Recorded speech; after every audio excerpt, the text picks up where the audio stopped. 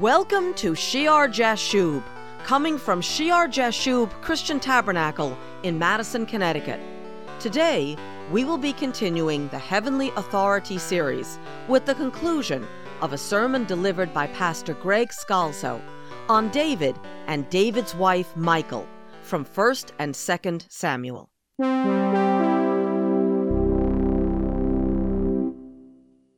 And look what they've both been through. You have that hope, that young marriage, that first love, that exclusiveness, and it's been broken all because of the circumstances that Saul set into place. And after this, David takes more wives. In chapter 5, verse 12, so David knew that the Lord had established him as king over Israel, and he had exalted his kingdom for the sake of his people Israel. And David took more concubines and wives from Jerusalem. This is after the conquest of Jerusalem. After he had come from Hebron, also more sons and daughters were born to him. Now, remember, we studied at the very beginning of the section on the kingship in Deuteronomy chapter 17 that there were certain rules that God gave back in Moses' day, telling them what would happen when they took kings and they demanded a king, and then knowing they would do it, giving them prescriptions of what the king should and should not do. And one of them was Deuteronomy 17, verse 17, neither shall he multiply wives for himself, lest his heart turn away, nor shall he greatly multiply silver and gold for himself. So David here is not doing something the Lord has commanded him. The brutal time period, the broken promise, that broken young marriage by Saul, that harsh life as a fugitive, he's doing what all the other kings do. He's taking these women to himself. And in the midst of this, God is delivering David because David loves God. And David grows in love toward God. But Michal has had a life of disappointment. What her father did to her, what happened to her as a young woman in her marriage with David, seeing her second husband running behind crying, I think it made Michal very, very bitter.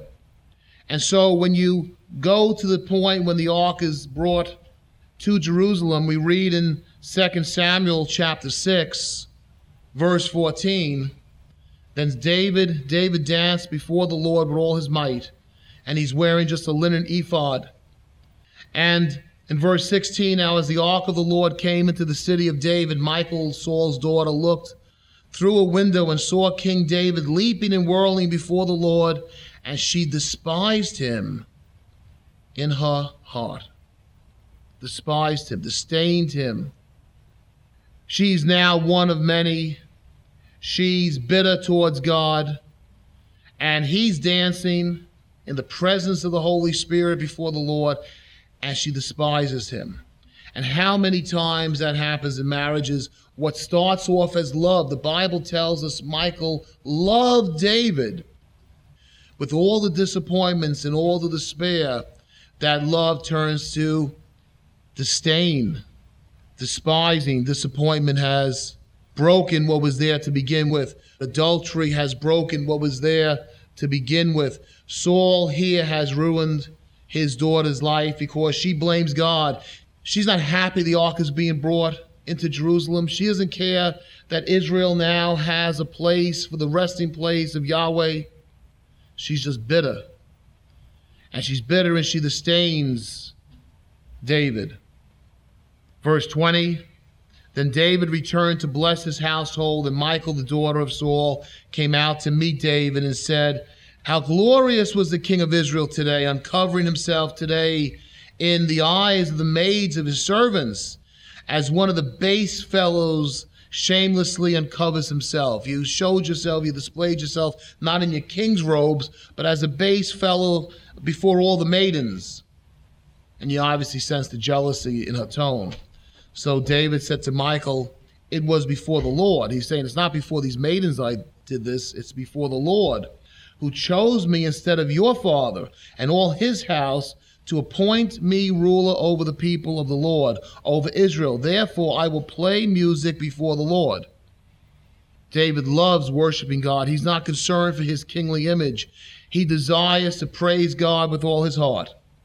Then in 2 Samuel chapter 6, verse 22, and I will be even more undignified than this, and will be humble in my own sight. But as for the maidservants of whom you have spoken, by them I will be held in honor. They're honoring me. They're not making fun of me. But I'll become even more undignified before God. In verse 23, it says, therefore Michal, the daughter of Saul, had no children to the day of her death. And that obviously was one of the most terrible fates in that time period that could happen to a Hebrew woman, to die without children. Why? Because she spoke against the worship of God. The worship of God is proper. The anointing of the Spirit, and sometimes we look silly maybe to others when we're in the Spirit and we're worshiping God. You cannot speak against that anointing without some type of penalty. And Michal receives the penalty of barrenness. Look what Saul has done to their marriage. Look at what has happened to his daughter, how bitter she is. And why do I say then that in that sense, Saul's able to use her as a snare for David? There are some people in our day that teach the benefits of experience. On television, the young people are being taught over and over again to have as many experiences as possible, as many partners, to know as many people. This is a wonderful part of life. School children are encouraged in their schools to be careful, make sure they use their condoms, but abstinence can't be taught. Monogamy can't be taught because everyone knows it's not possible. I'm saying that cynically. That's the tone of the world. That's what they're putting forth. That's the gospel they teach, to experience as many things as possible. There's a problem with that. And many times we can call Satan the God of experience. This is an age of experience. To experience everything, you cannot experience the one thing of knowing that close friendship from youth. These fellas, these girls and guys that go out and their 20s, their 30s, they're doing the bar scene and they're meeting as many people as possible and have as many quote-unquote relationships as possible. They will never experience what it is like to have that one friend that they grow and they become close to. It's a lie of the devil. You can experience everything. You can't, because in trying to experience everything, you don't know the experience of what God truly has for you in that wonderful, exclusive relationship. David has had many, many women. David has had a whole lot of experience with wives and concubines. But David does not know what it's really like to have that one to have and to hold. It was taken from him. Saul sent him out as a fugitive, and he took his wife and gave it to another man. And David could have all these children with all these women, but David doesn't have knowledge of that one close experience that could have been with Michal.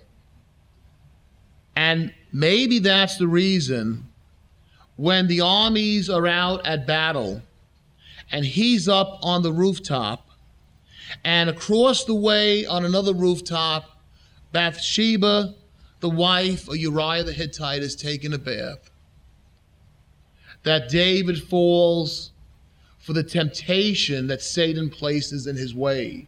You say, gee, with all those wives, why would he fall for that temptation? But maybe there's something so lacking in David, because to have so much, he didn't really have the one thing, the way God meant a man and a woman to be. And that adultery he commits when he's tempted leads to a ruination, the split of his family, which ultimately, believe it or not, leads to the split of the kingdom. Because David was a man blameless in God's sight except for the matter of Uriah the Hittite. So, in a sense, Saul did use the marriage with Michal as a snare. Satan used the abomination of what Saul did to break that young marriage as a snare, to bring down David and to cause trouble in the kingdom.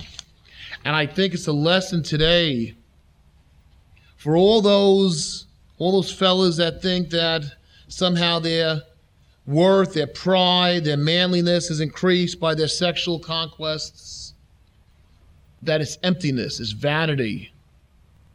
God knows the right way. He made Eve for Adam, that the two should be as one.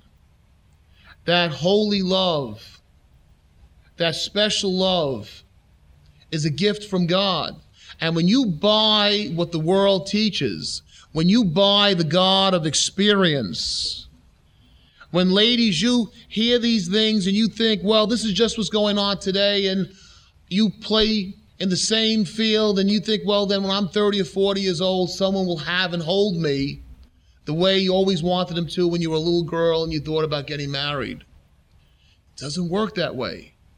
There are certain things programmed into human beings by God. And take a lesson from King David. All that he had could not fill the vacuum of what he lost. Do not believe the God of this generation, the God of experience. Rather believe the God who is the Lord God Yahweh. And respect yourselves. Respect your bodies. Respect that special part of you that God has for that special person. The things you place in your soul are very hard to get rid of later on. The images you place on your mind are very hard to get rid of later on. Ask the Lord to preserve you and keep you until that special person comes along and you can have the marriage relationship that God desires for you. Because if all that didn't satisfy King David, it's not going to satisfy you. Heavenly Father, we ask today that you would restore in our nation the purity of marriage, that first love, that those white dresses would mean something again in the marriage ceremonies that go on in this nation, that young men would conduct themselves as gentlemen and not as beasts of the field.